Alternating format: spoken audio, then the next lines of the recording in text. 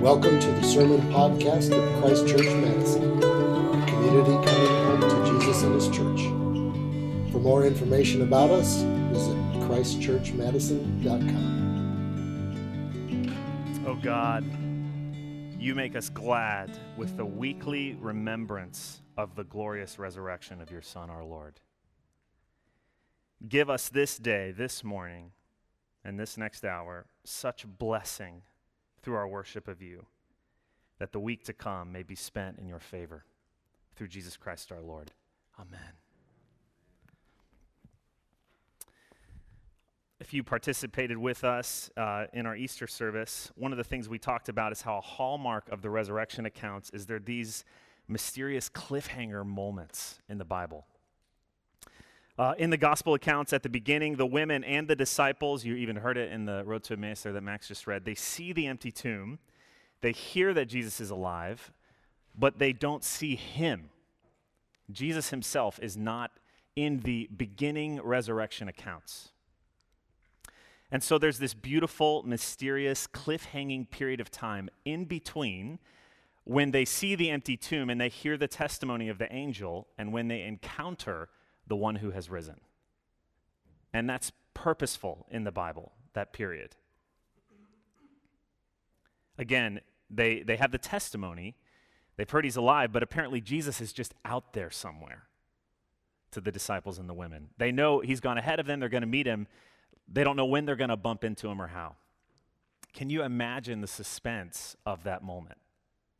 To be one of them, to be Peter and John running back to the other disciples, to be the women running back to tell the disciples originally. They're telling him he's alive, but they still haven't met him.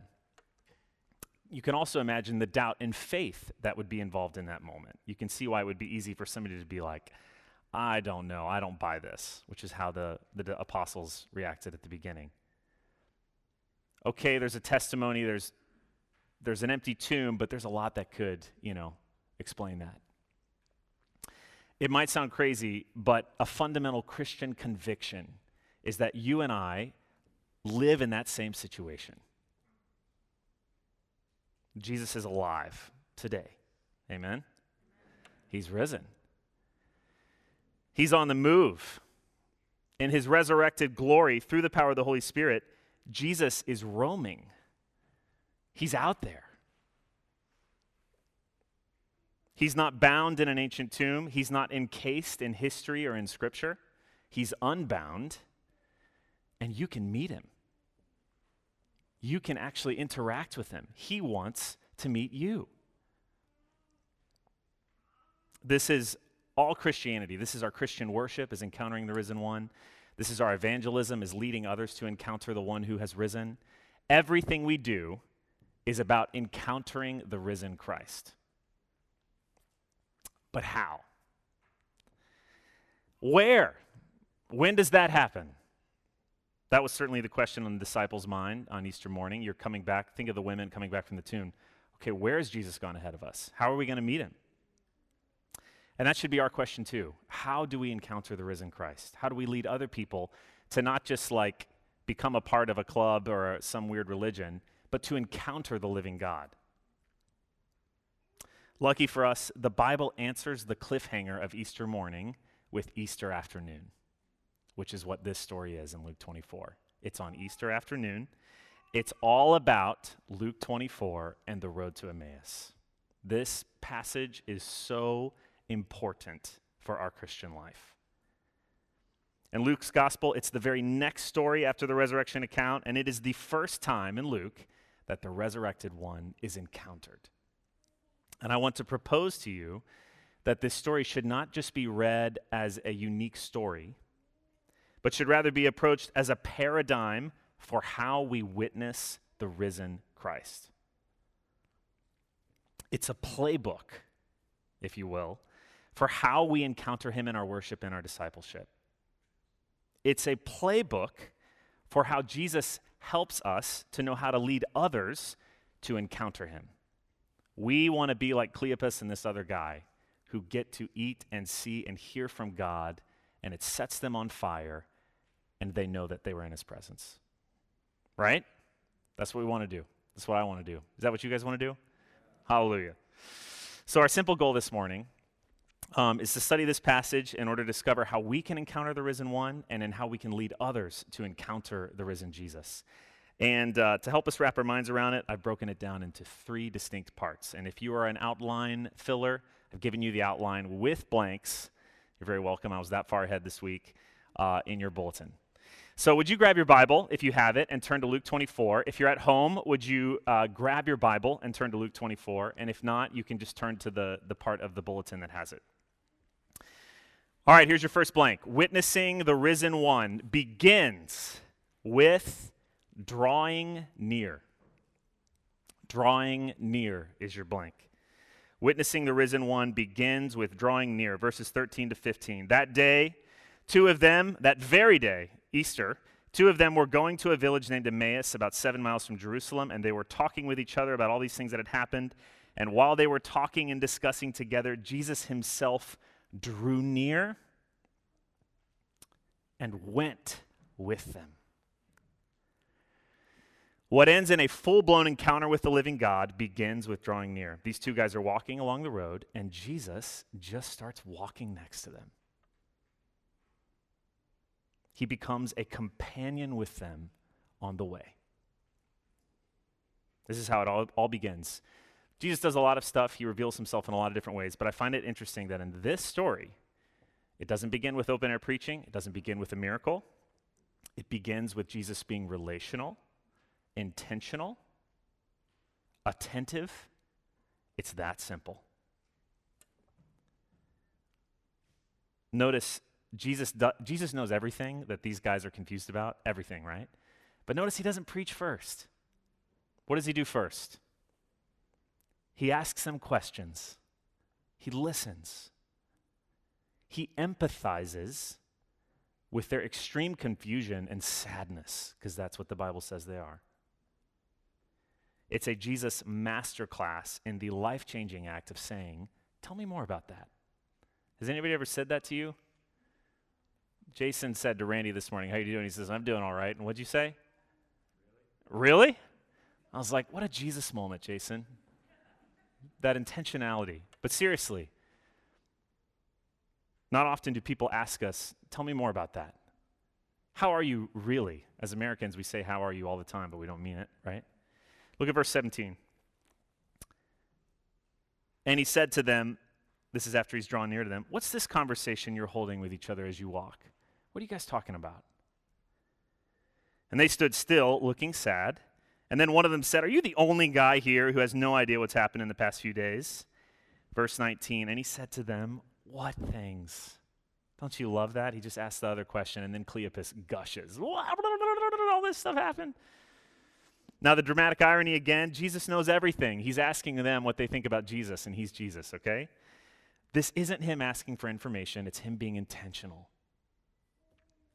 Jesus takes his whole Easter afternoon, this is a big day for Jesus, to just empathize with these guys. He could have been doing so many other things, but he said, I'm going to just companion these 2 people, and I'm going to listen. I'm going to hear them out. Long before we witness the risen one, God draws alongside us. God himself does this to us. He becomes a companion with us along the way. This is the story and the theology of the incarnation. This is what Christmas is all about. When God took on flesh, he came down to walk alongside us on our mortal, broken road. He did, as Hebrews says, he did this so that he could sympathize with us in our weaknesses, so that we would be able to relate to him as one who relates to us, if that makes any sense. He did this on a massive scale in his incarnation, and yet we see Jesus modeling it here on a small scale with a random guy named Cleopas. If you remember in our story with Nathaniel, we talked about how before you know, you're known. Well, for these guys, before they see, which is what it ends up at the end of the story, they are seen by Jesus. Jesus calls us, so here's where this relates to our relationship with other people. Jesus calls us as his followers, empowered by his Spirit, to imitate him here. We are called to be people who draw near to other people in this Jesus way. Remember, Deacon Chad said last week, when Jesus is resurrected, he tells his disciples, as the Father sent me, so I send you. And we're to interpret everything here in that lens. For most of us, if you have ever met the living God and you've encountered the risen one, my hunch is it probably began with somebody just drawing near you. Could have been a parent, could have been somebody in high school or way later in life, or somebody just saw you and started companioning with you. Can I walk alongside you for a bit? Tell me more about that. What's going on in your life? I recently just finished a memoir about a guy who, amazing conversion story, and grew up in an alcoholic home and had a profound, hard, broken childhood. And by high school, he was spiraling out of control with drugs and alcohol, and he was just off the rails. Until this random guy who was a Young Life leader in the 70s just looked at him and saw him and started asking him to talk and hear how his life was. And nobody had ever asked him before what his home life was. And he thought Young Life, which if you're not familiar with Young Life, it's like youth group for people who don't go to church. But he he thought Young Life was super cheesy, and he thought Christians were weird and were super cheesy. He was in rock bands in the 70s, but he could not get out of the power of a person just noticing him. He loved it. And later on, it blossomed into a full encounter with the risen one, but it began with somebody just drawing alongside of him. How many of us could say the same? That's true of me as well. As the Father sent Jesus to draw alongside us in our humanity, so the resurrected Christ sends us, brothers and sisters, to do the same. We cannot become a conversion community, a place where we're seeing people repeatedly and again and in new ways encounter the risen Christ without being sacrificially intentional with other people. Amen? It's easy to only hang out with people that you like. My hunch is, I've never come out of a pandemic before, but some of us have pods. My hunch is it might be easy to stay in your pod on the other side of the pandemic. It takes time, selflessness, and love to draw alongside others. And until we are putting our time and energy into doing that with other people, we can't complain about not seeing a lot of these moments for people in Madison in our own community. So, a quick self-assessment. Who is it in your life that the Holy Spirit would lead you to draw alongside? Is there someone right now at work, in your neighborhood, that you feel like the Holy Spirit just wants me to listen to these people, to just ask these people what's going on, to draw alongside them, to give them my time? That's a good meditation today and this week. Witnessing the risen one begins with drawing near, and then it leads to, here's your next blank, storytelling. Storytelling. Verses 25 to 27. So this is after Cleopas has gushed and told him about everything that's going on. And Jesus said to them, "O foolish ones and slow of heart to believe all that the prophets have spoken." And see Jesus grinning there. He's not there to insult these people. He's like, "Oh, foolish ones." He's about to blow their minds. Was it not necessary that the Christ should suffer these things and enter into his glory? And beginning with Moses and all the prophets, he interpreted to them in all the scriptures the things concerning himself. After Jesus has companioned these guys and listened, understood where they're at, he shares his own story. And specifically, he helps them understand his story, why it was necessary for him to die and rise again. Think about it. These guys knew the facts of what had apparently happened. They knew that Jesus was a real guy. They knew that he had died at the hands of the Romans. And they had heard, even if they hadn't really believed it yet, that apparently he had risen again. So they have the facts of history in their mind. They also knew the scriptures. They were very familiar with the scriptures, according to Jesus. They knew the Moses and the prophets. They knew what it had said, and yet none of it had clicked yet for them. It was just a bunch of confusing data that was bouncing around in their heads. As the New Testament says, there was still a veil that lied over Moses and the prophets and what had happened in history. And so what Jesus does in verse 27, which is the I wish I was there top moment for me in all the Bible. Oh, to hear him interpret the scriptures, right? This is what we have in the New Testament, but it would still been awesome to hear Jesus do it for the first time. What Jesus does in verse 27 is he performs a miracle in their hearts and minds. He lifts the veil. He brings history, everything that had happened in real life, scripture and prophecy all together inside of them and goes and makes it click. And as it clicks, something happens, which they say later on, their hearts burn. They get set on fire. Their mind and their soul and their reason and their faith all begin to sing in harmony around the cross and the resurrection of Jesus. And they get doused in flames. What Jesus does here for these two guys is paradigmatic for every Jew and Gentile who comes to encounter the risen Christ. At first, we have some knowledge of what the Bible might say. If you're Jewish, you have a lot, like these guys.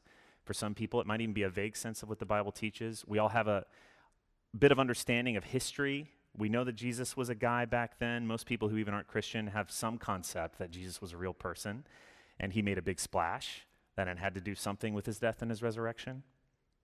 And yet all these things for all of us lie under a veil. They're foggy, jumbled, and it's through a divine miracle and nothing else that the veil is lifted. It all comes together. It begins to burn like fire. Now, on the road to Emmaus, Jesus was the one who did this with them. Today, we experience this miracle through the ministry of the Holy Spirit. This is one of the Holy Spirit's specific job descriptions. Jesus sent the Holy Spirit as the great teacher who leads us into all truth, right? So this is what he's doing in us. He does for us what Jesus does for these two guys on the road to Emmaus. And this is why we always ask for the Holy Spirit's help when we study Scripture. This is why what we do every single week, which we're doing right now, we're opening the Scriptures, we're asking God to lift the veil, and we're interpreting it. Bringing history, your deepest longings, everything that's happening in your life right now, which only God knows, the truths of Scripture, and all bringing them together through the ministry of the Holy Spirit around the gravitational center of the cross and the resurrection. And as that happens, our hearts burn. The world is set on fire. This is the story of my life, is trying to figure out what just happened since the first time that Jesus did this to me when I was a teenager. I've been on a road ever since of just like, I want more of that, please. And I've watched it happen many, many times.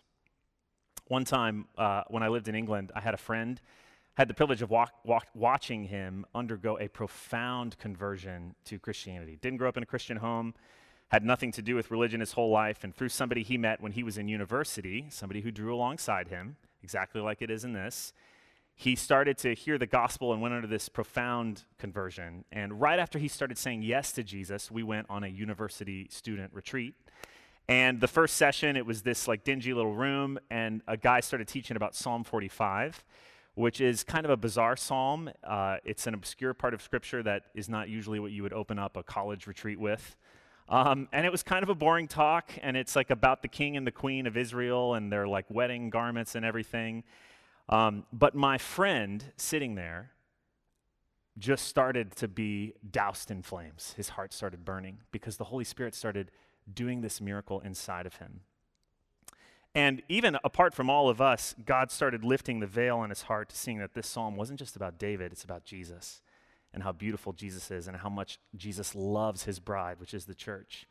And he started bawling, and after the talk, he said, "This is the best day of my life."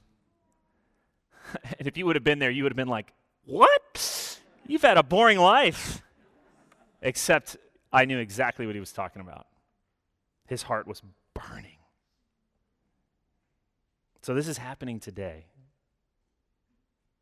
We do not encounter the risen Christ apart from God's Spirit interpreting God's word inside of you. And he does that miracle. That's why he's come. If you've never experienced that, he wants to do it. And yes, even though it's always a miracle that only God can perform, there is still a sense of, as the Father sent me, so I sent you.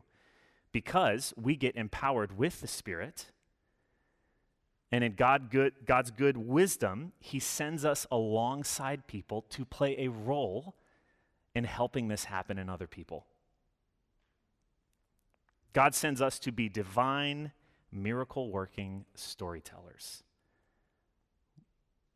We don't do the miracle, but we do play a part by just helping people who have a lot banging around in their heads that's confusing, their longings, their knowledge of Scripture, their knowledge of history, their feelings of reacting to what's in the world, and just helping it click around Jesus' cross and resurrection.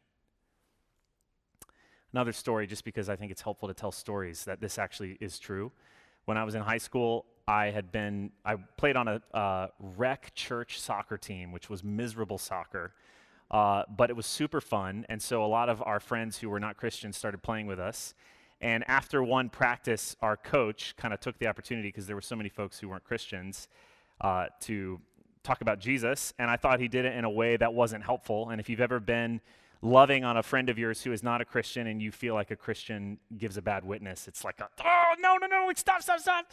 So we're walking back to our cars, and I feel like the Holy Spirit like lump in my throat, like I have to say something. So to my friend, I worked up the courage to be like, hey man, I'm a Christian too, and there's some things I maybe would disagree with what that person said. If you ever want to hear about Jesus, I would love to talk about what Jesus is all about. And I was like, okay, I did it, Lord. Like, wow, that was great. And he said, to my terror, sweet, what about right now?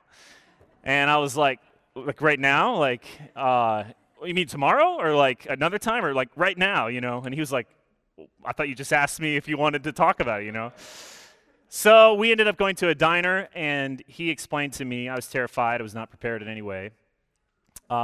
He explained to me, Jesus is just a normal rabbi, a Jewish rabbi. He didn't intend to do anything different. What Christians have done is basically take something that he never meant to happen and blown it up in a way that's dumb, and it's all this stuff. And I was not eloquent. I don't even remember what I said. All I did was say, it's not like that. It's actually more like this. And that was basically it. And he was like, huh. And then we left, and I was like, man, I hope I did okay. And he texted me later on that evening saying, I want to follow Jesus. And I saw his life utterly explode. The burden of conversion, of making this happen, is not on us. It's not on us. The burden of the miracle is not on you. You can't do it. It's on God. But as we love to say, God does everything, but we do something. God does everything, but we do something, and that is true for these situations. It's really, really simple, guys. We draw near our friends. We hear them. We are empathetic, intentional, loving people. And then at some point, we just help bring things together around Jesus' death and resurrection. Finally, here's your last blank. Begins with drawing near, leads to storytelling, and it is consummated at the table. That's your last blank, the table. Jesus draws alongside them, he interprets to them the scriptures, and yet they still don't recognize him. Throughout the whole thing, they're getting warmer and warmer, closer and closer. Something is happening inside them, but it hasn't fully clicked yet in a way. The great epiphany moment had not happened yet. It's after both of these parts, when they sit down to eat, that their faith turns to sight, that the magic happens. It's then he becomes known to them in the breaking of the bread. Verse 28 to 31.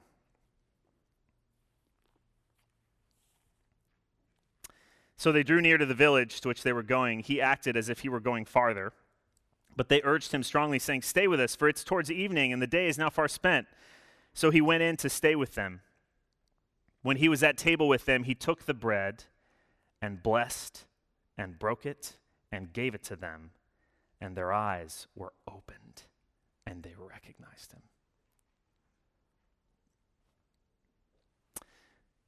This is really amazing.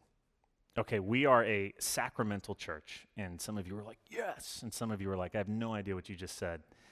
If you've been to our church before, you'll notice that we make a big deal out of communion. We celebrate it every week. Like traditional Christian churches, it kind of takes prominence in our space, even how we think, I don't know, architecturally, even though we didn't design this room. We talk about it, we celebrate it, we receive it, and we digest it, not as something that's just a mere symbol, but something more than that. And for people like me who didn't grow up in a sacramental church, this can be super weird. I totally understand that. Why do we make such a big deal about this? What's all the hoopla about? Is this in the Bible? I get it. But look at this with me, because this is really profound and it's really challenging. First, notice how it is blatantly Eucharistic. And when I say Eucharistic, it's blatantly not just about a meal or a table, but about the table and the meal. This is the Lord's Supper Jesus taught his disciples in his upper room. And we know that, look at verse 30, from the four big verbs used in verse 30. And when he was at table with them, he took, one, the bread, and blessed it, and broke it, and gave it to them. Those are the four verbs used in the accounts of the feeding of the 5,000, very intentionally, which have to do with the Lord's Supper. Those are the four verbs Jesus uses in the upper room. They're the four verbs that St. Paul repeats in 1 Corinthians when he's talking about the institution of the Lord's Supper. And so when Luke puts those together in one sentence at the end of this story, he's going ding, ding, ding, ding, ding, ding, ding, ding, like, look, learn from this.